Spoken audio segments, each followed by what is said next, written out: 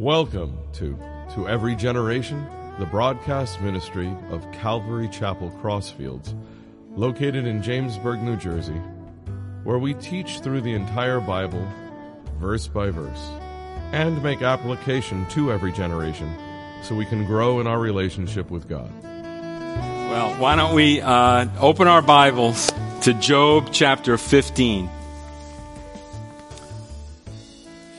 You know, I'm not used to teaching two Wednesdays in a row. Usually I have to do a catch-up, to get us up to speed from the last time. It's usually about a month, 2 or 3 weeks, or a month between teachings. But this week, we're in Job 15. Last week, in chapter 14, we caught a glimpse of the hopelessness of Job. And it wasn't a pretty picture, was it? I compared it to a 15-round boxing match that he's just going through with these guys that are supposed to be his friends. And we found Job last week at kind of really a low point in this journey as he's trying to you can sense him kind of scratching his way back to the surface out of his grief and out of his sorrow and all of the loss that he had. And it's like he's reaching for a helping hand and his friends are kicking dirt on him or stepping on his fingers as he's trying to dig his way out. And I tried to find encouragement in that message last week, and it wasn't easy because it was it's a tragic thing when you go through difficulty, when you go through trials, when there's a loss in your life, and you kind of depend on your friends, your brothers and sisters in Christ, to come alongside you and kind of carry you through and encourage you and show empathy towards you and not judge you, and not hurl insults at you as these guys did. We've seen it. We've seen the back and forth between Job and all of his friends. And we saw Job, crying out to God because of it. And really, there's a friend that sticks closer than a brother, the Bible says, right? And that's Jesus. Though our best friends may turn their back on us, God will be there. And so the encouraging part is what we ended off last week in a verse from Jeremiah 29:11 that says, "For I know the thoughts that I think toward you, says the Lord, thoughts of peace and not of evil, to give you a future and a hope." When we find ourselves in a hopeless situation like Job did, turn to God. Turn to God. He means you no evil. He always means you good. And when we see God as He is, we won't be overtaken by hopelessness. The problem with Job's so-called friends is most of the time they had an inaccurate view of who God was. And they projected that on Job and applied it to his situation. And that's why Job found himself in such hopelessness. And you see, if he saw God as He truly was all the time, and we don't always do that, right? Sometimes our tragedy and our sorrows overtake us, and we can't really see God as He is. But when we do, we know that it doesn't matter what people might say, but we know that we can trust in God. When we put our faith and trust in God as He's revealed Himself through the Scriptures, and remember, Job didn't have the Scriptures. He had a relationship with God, but he didn't have the written word to refer back to like we do. How blessed we are to be able to just, when we're down, just go through the Bible and just start to get encouraged again by the Word of God. So the problem with Job's friends, as we've talked about before, is they allowed their warped view of God to influence how they, quote unquote, ministered to Job. I wouldn't really call it ministering to Job, but these are the counselors that came when he found himself in a difficult place. They passed themselves off as ones who had superior understanding of God and His ways. Today, we might compare them to bad theologians, right? Because there is such a thing, theology is the study of God, the study of religions, but there's such a thing as bad theology. And at the very least, bad theology can misinterpret a lot of portions of Scripture. At worst, it may send somebody on the road to destruction. It's been said that a theologian is like a blind man in a dark room searching for a black cat and finding it. I would say that that's more like a bad theologian. It probably means that a bad theologian wants to prove what he already believes. And we have terms for this. And when we teach, we want to make sure, or when we study, we want to make sure that we're not putting our ideas into the Scripture. Eisegesis, right, is one who misinterprets Scripture by putting into Scripture his own ideas. We have to come to the Scriptures with an open mind and see what the Holy Spirit is teaching us. Or else we'll come with a preconceived idea, right, of what the passage is saying. And when we do, we can kind of bend the Scripture to kind of fit what we want Scriptures to say. Now, I believe that there's only one correct interpretation of Scripture. Now, some Scriptures are more difficult to understand. Some Scriptures are more difficult to interpret. And those things are good for discussion. And some scholars would dispute, verses or passages in the Bible because they see them differently. But the essentials must be agreed upon. And those are the things that are clearly revealed in the Scriptures. For those who are teaching, this is dangerous because we don't want our personal perspective to be interjected into the message.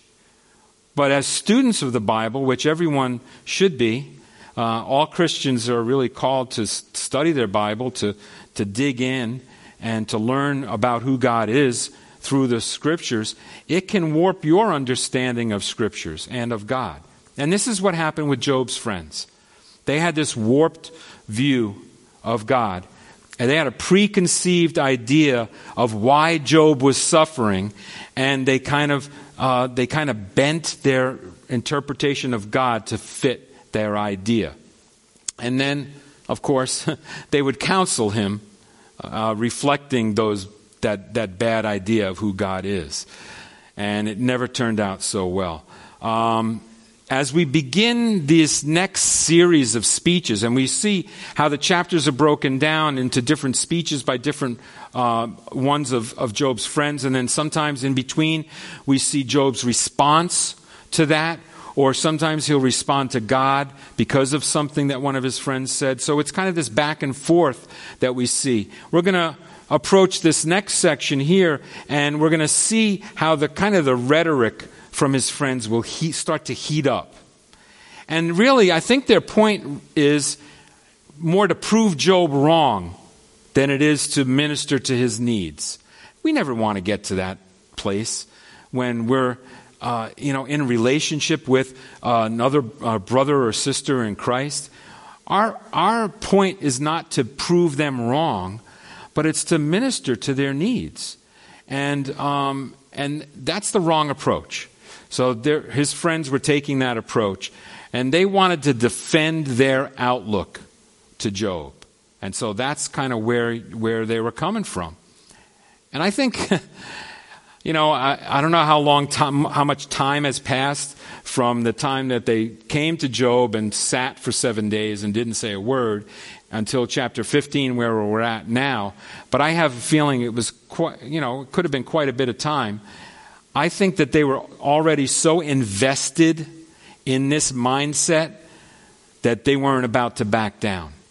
That they were so invested in this, Job, you're a sinner. Job, you did something wrong. Job, you deserved what you got, that they weren't about to back down now.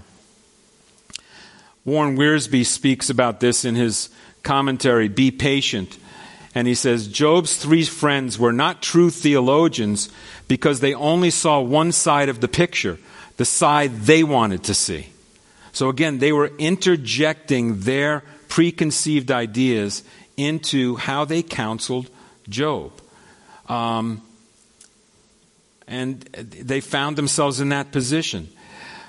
When we get to tonight's passage in Job 15, we again hear from another one of Job's friends, Eliphaz. Now, we've already heard from Eliphaz prior, and a lot of times in this chapter, he'll kind of repeat what he said before.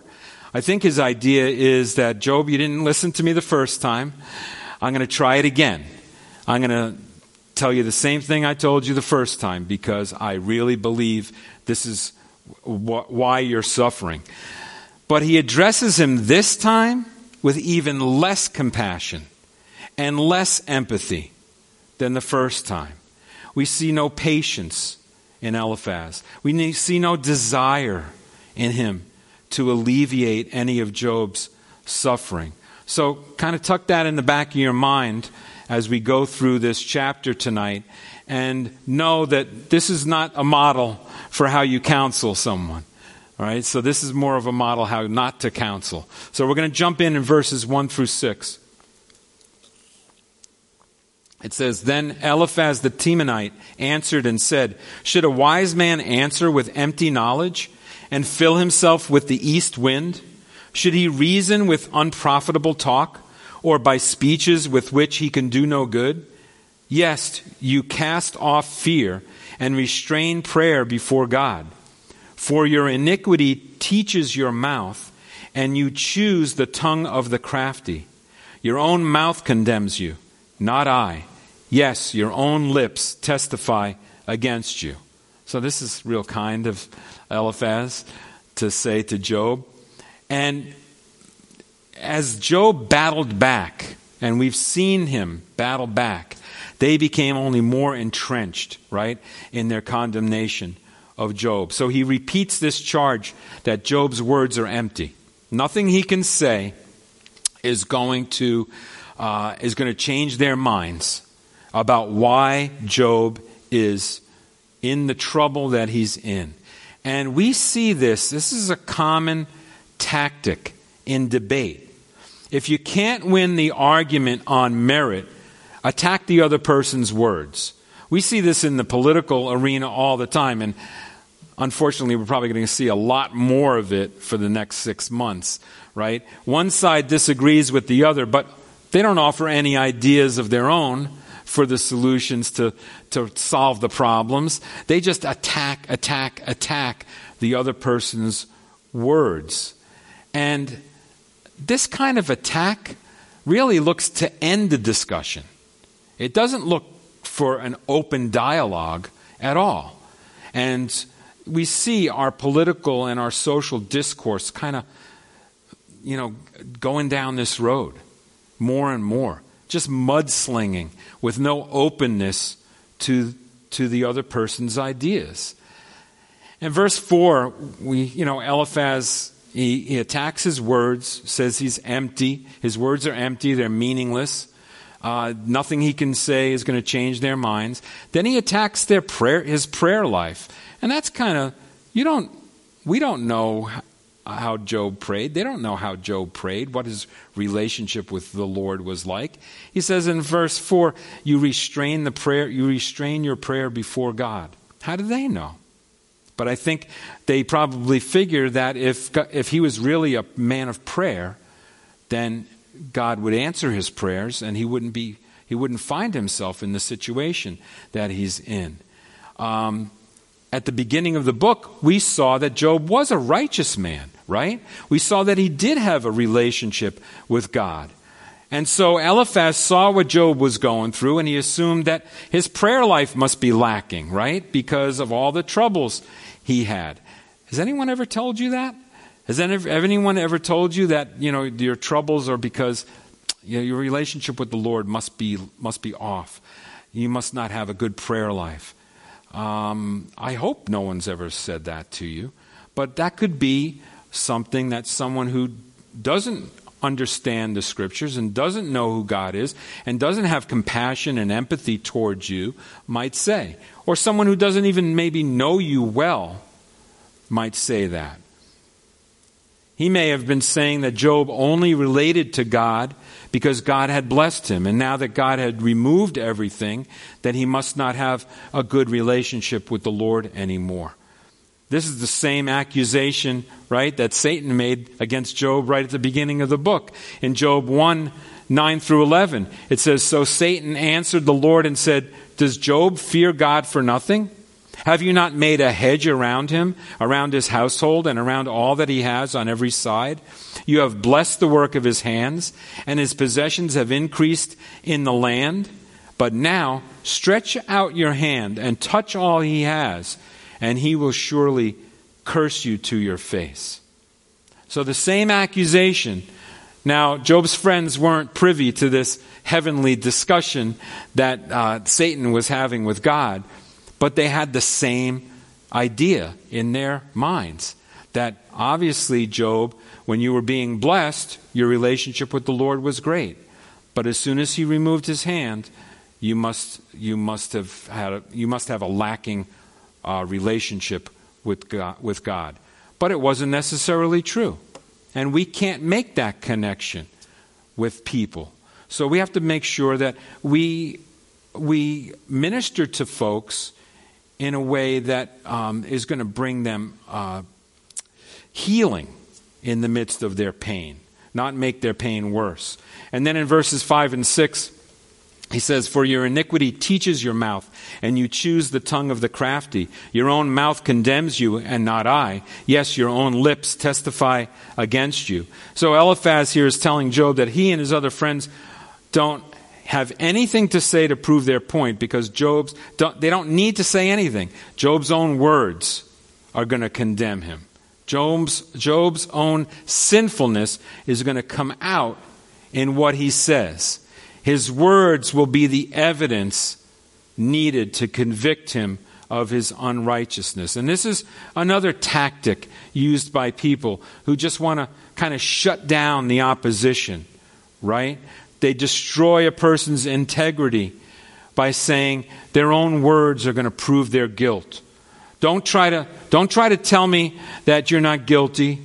Don't keep trying to plead your innocence in this, because every time you say it sounds like you're more and more guilty. Did you ever hear that? Hamlet, in Hamlet, Shakespeare said, "The lady doth protest too much." A modern version of that might be, "He who excuses himself accuses himself." You ever hear someone who's always trying to just excuse themselves or tell you that they're innocent and try to prove their point? And sometimes they are innocent, but sometimes they're not. And so Job's friends here were applying this to Job's situation. They were applying this to Job's situation to shut down the opposition. Job, nothing you can say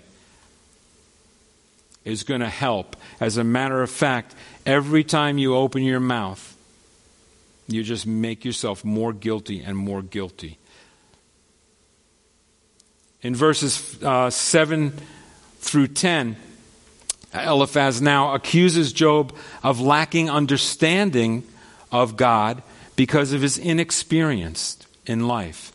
He goes on and says in verse 7 through 10, "Are you the first man who was born? Or were you made before the hills? Have you heard the counsel of God? Do you limit wisdom to yourself? What do you know that we do not know? What do you understand that's not in us? Both the gray-haired and the aged are among us, much older than your father." So Eliphaz is saying here that Job was too young, too inexperienced to understand God's ways. That it was only the ones who had been around for a while, who had experienced life. They claimed that it took years of living before you could gain wisdom to be able to put all of life's circumstances, the good, the bad, and everything in order to understand who God was.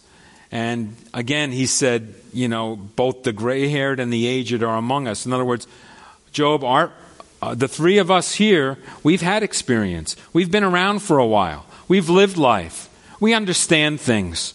You're too young. You're too inexperienced. You don't quite get it.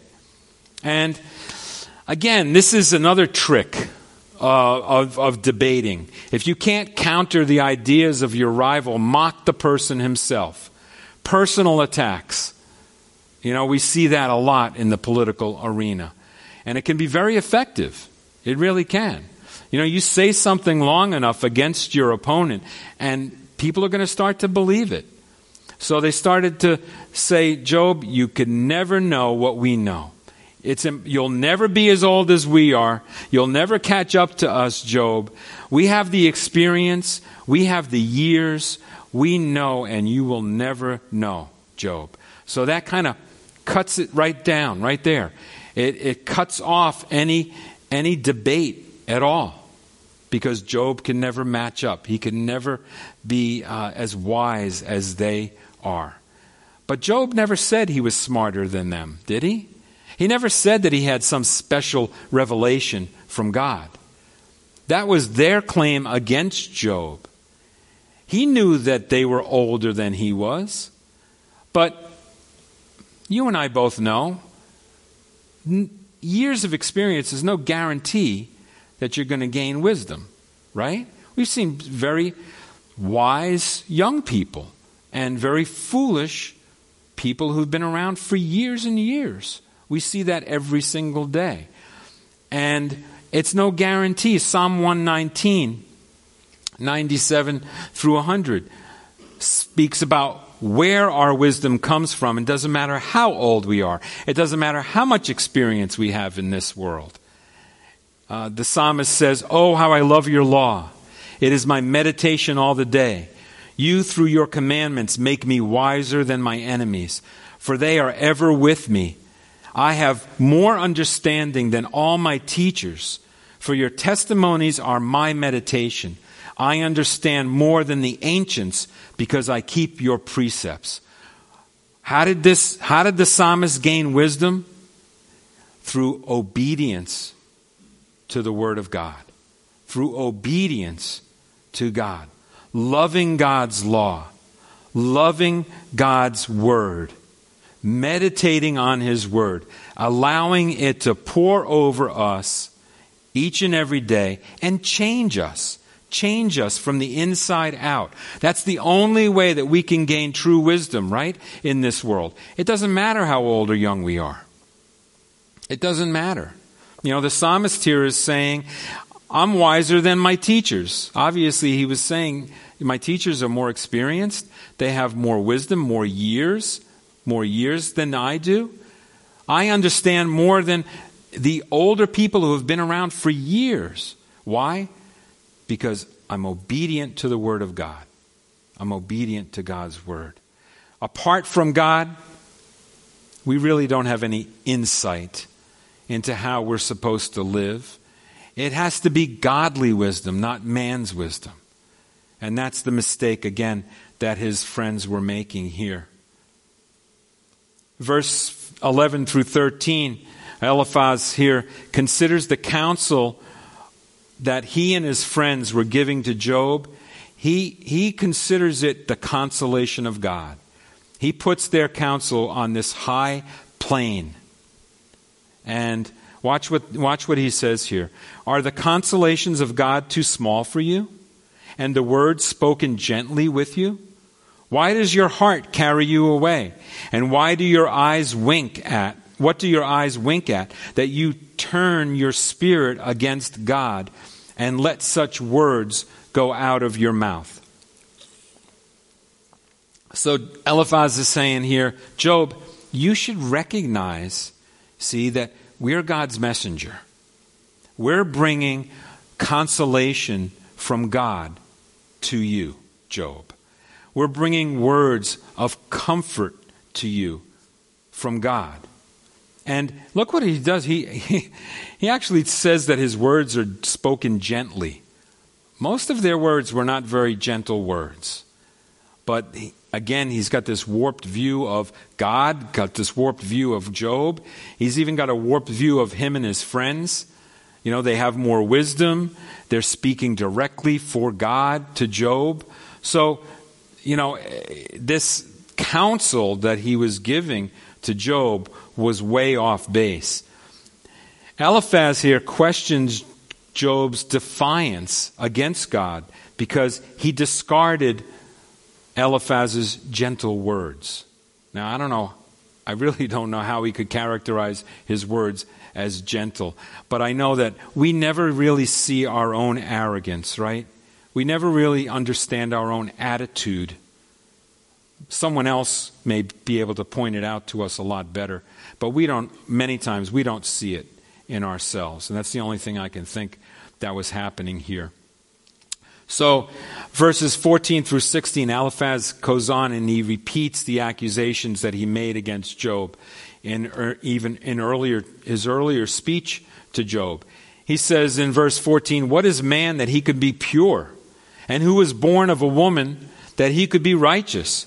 If God puts no trust in his saints, and the heavens are not pure in his sight, how much less man, who is abominable and filthy, who drinks iniquity like water?" So Eliphaz here is saying Job is claiming to be pure. He's claiming to be sinless. But Job, there's none that are sinless. There's none that are pure. There's no person born of a woman who's righteous. Now, technically, Eliphaz is correct, right? Because we know in the New Testament, the Apostle Paul actually tells us this in Romans 3. In verse 10 through 12, it says, "As it is written, there is none righteous, no, not one. There is none who understands. There is none who seeks after God. They have all turned aside. They have altogether become unprofitable. There is none who does good, no, not one." So Eliphaz wasn't far off speaking the truth. But again, did Job ever claim that he was pure? Did Job ever claim that he was sinless? No, he never did. So again, be careful. I hope nobody ever finds themselves in these positions, but it's a lesson for us that sometimes our enemies will attack us with half-truths, with untruths, and they'll make accusations against us of things that we think or we've said that we've never said, and ideas that we've never had before. This is what Eliphaz was doing to Job. He was telling him, "Job, you think you're so pure? You think you're so sinless and so righteous? There's nobody that's sinless. There's nobody that's righteous." And we know that biblical principle, right, is correct. But it's applied incorrectly to Job's situation. It brings no peace or comfort to Job. And it's also untrue. He never claimed that he was perfect or pure. And then Eliphaz goes on and he gives Job a couple of warnings here. And the biggest warning that he gives him is that God is going to judge the wicked. And what he's trying to say, he's trying to make the connection here that God's going to judge the wicked, and Job, you're being judged, so therefore, Job, you must be wicked. So, and he did the same thing in chapter 5. He spoke about some of the things that come upon the righteous, but he also spoke about some of the things that came upon the wicked. And he does it again here. And in verses 17 through 19, and actually all the way to the end of the chapter, he just goes after Job. And he tells him, "Here, Job, this is what God does to the wicked, and this is why you're suffering." In verse 17, he says, "I will tell you, hear me. What I have seen I will declare. What wise men have told, not hiding anything received from their fathers. to whom alone the land was given, and no alien passed among them. So he's referring here to tradition, Eliphaz. He's saying, listen, we've known this for years, that God judges the wicked. This is not anything new. Our fathers taught us this, and we pass it down generation to generation. And we know that this is who God is. And so therefore it's very simple math. Job, you're a sinner. God judges sinners, and that's why you're being judged. And so he's talking here about tradition. And traditions can be good, but sometimes they can suppress the truth. Traditions sometimes can, they're supposed to guide us to the truth, but they're not necessarily truth in and of themselves. And it talks about sometimes, in the New Testament, Jesus talks about sometimes the traditions needing to be broken. Sometimes he spoke about the traditions of man being put ahead of the traditions of God.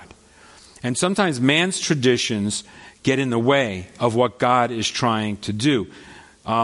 Jesus spoke about this in the Gospels in Luke 5:37 and 38. It says, "And no one puts new wine into old wineskins, or else the new wine will burst the wineskins and be spilled, and the wineskins will be ruined. But new wine must be put into new wineskins, and both are preserved." So we honor traditions, right? Traditions can be good, but traditions that keep us stuck in the past and don't allow for a new work of the Lord need to be set aside. And so we need to be careful with tradition. Sometimes we get so stuck in our ways. Some denominations get so stuck in their ways. And I don't want to, sometimes Calvary chapels can get stuck in their ways, right? And God's trying to do new work, and we're, pushing against that. We need to be open to what God's doing today, which may be an extension of an old tradition, but something kind of new. Now, Jesus didn't come to kind of rework Judaism into some new religion, right? He had a new covenant.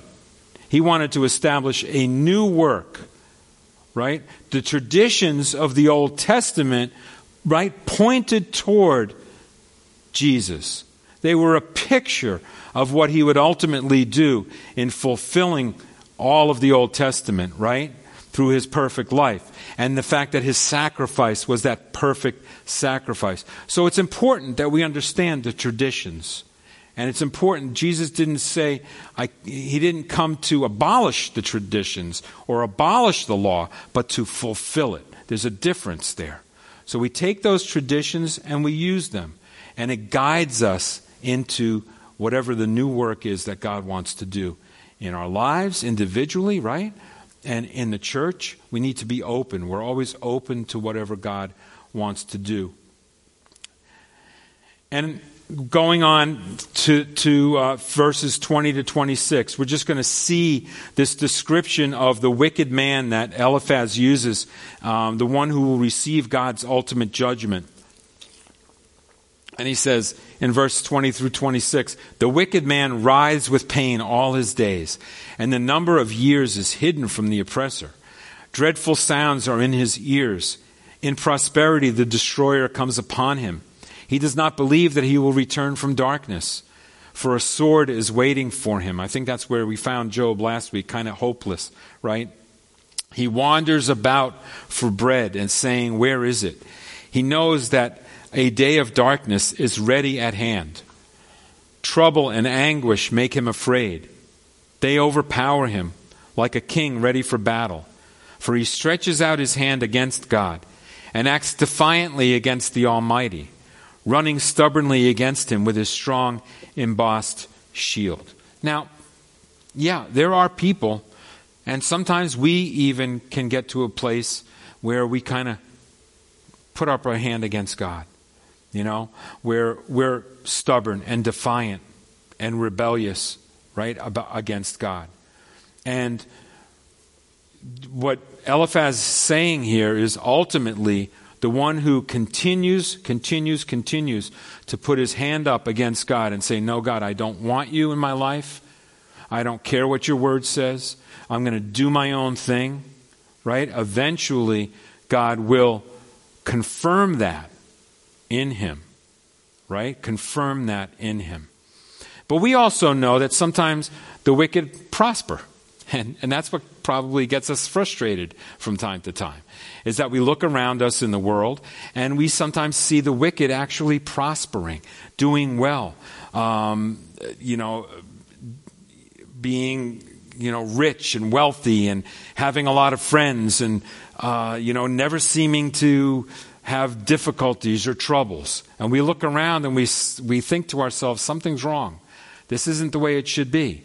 And so we kind of we side a little bit with Eliphaz in his description that God will judge the wicked because we want that to be so. Well, we know ultimately that will be so, right? But I think about when David, in a lot of his psalms were complaint psalms to God, because he had a lot of difficulty in his life. Right, he had family that was all messed up, and he had people that were trying to kill him, and he had a lot of difficulty. Plus, he had guilt and he had sin in his life. So David, he had a lot of trials, so to speak. But he looked around him too, and he saw a lot of times where the wicked were prospering. And Psalm 73 is really an awesome psalm because we can relate a lot to what David says in this psalm. And I'm going to just quote a few verses from this psalm as we kind of get this picture that, although, the wicked sometimes do get judged in this world, sometimes they don't. So in verses 2 through 5 in Psalm 73, David writes, "But as for me, my feet almost stumbled. My steps had nearly slipped, for I was envious of the boastful when I saw the prosperity of the wicked. For there are no pangs in their death, but their strength is firm. They are not in trouble as other men, nor are they plagued like other men." Sometimes we see people getting away with it, right? And it frustrates us a little bit. He goes on in verse 7, "Their eyes bulge with abundance. They have more than heart could wish." They're prosperous. They have all the money that anybody could want. Verse 11 and 12, "And they say, how does God know? And is there knowledge in the Most High? Behold, these are the ungodly who are always at ease. They increase in riches." Sometimes the arrogance of people to say, God doesn't know. If he knew, then he would judge me. He would strike me down, right? If God knew. So he either turns a blind eye or he's not all-knowing. It's impossible.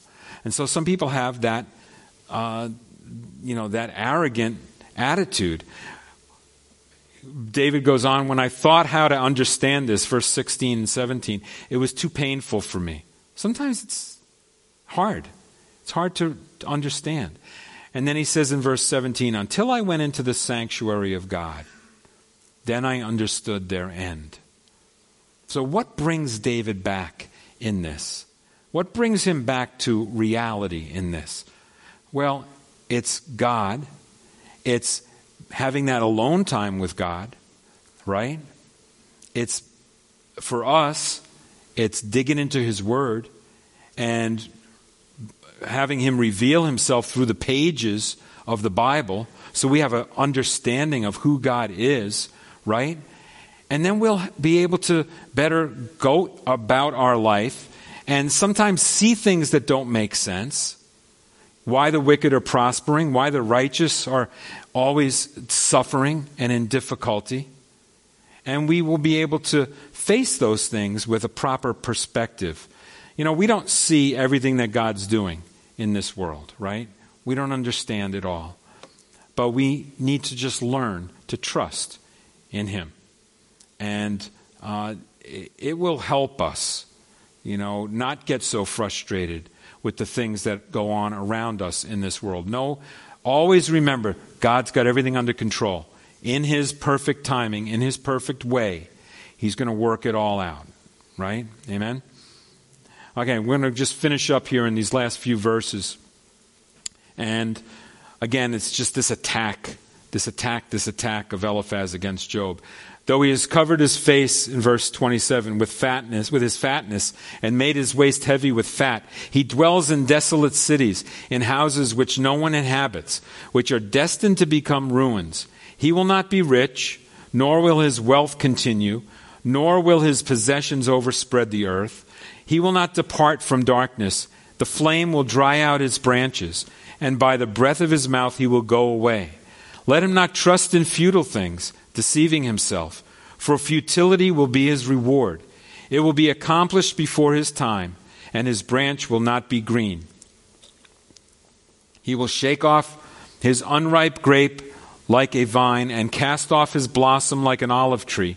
For the company of hypocrites will be barren, and fire will consume the tents of bribery. They conceive trouble and bring forth futility. Their womb prepares deceit. So this is really an attack of Eliphaz against Job, because he's describing the wicked, but in what he's saying subtly, he's really pointing it directly at Job. Verse 27 through 29 tells us that though the wicked man may seem to prosper for a while, eventually their wealth will disappear. Well, that happened to Job, didn't it? Everything was taken from him. Verse 30 tells us about the darkness, right? He will not depart from darkness. And Job, we find Job in darkness sometimes, in just his demeanor. And we found him in hopelessness. And that's, again, Eliphaz is kind of attacking Job without saying that it's him. These verses are harsh, and they could almost be described as cruel to Job. And remember, these are the guys who were supposed to bring him comfort. These are the guys who are supposed to counsel him and help him through this tragedy. We almost forget what happened to Job reading all this, because we think, well, nobody would ever be that mean that when somebody goes through something like this that they would attack them like this. But their self-righteousness and their misapplication of God's character and all of that clouded the way they counseled Job. And we understand, right? Because we have the New Testament. We have the entirety of the Scriptures at our disposal. We understand that ultimately, the wicked will be judged, right? We understand that ultimately, the righteous will be rewarded. Praise the Lord. But when we observe life on this earth, right, sometimes it seems like the opposite is true. We also have to remember that God is long-suffering towards sinners. When we see the wicked prospering, it may be that God has somebody in line ready to stand before them and offer them salvation in Jesus Christ, and they may accept it, right? We don't know what's going on behind the scenes. We don't know how God's going to work this all out. But we know the Bible says that He's long-suffering towards sinners. Thank God He doesn't zap us, right, as soon as we sin. But He gives us chances and chances and chances. And I know for me, personally, I'm so glad that He gave me all the chances that He did. 2 Peter 3:9 tells us, "The Lord is not slack concerning His promise, as some count slackness, but is long-suffering toward us, not willing that any should perish, but that all should come to repentance." So we thank Him for that, right? We praise Him for that. And then in Romans 8:18, just to kind of put all this in perspective, Paul tells us, "For I consider that the sufferings of this present time are not worthy to be compared with the glory which shall be revealed in us." Let's pray.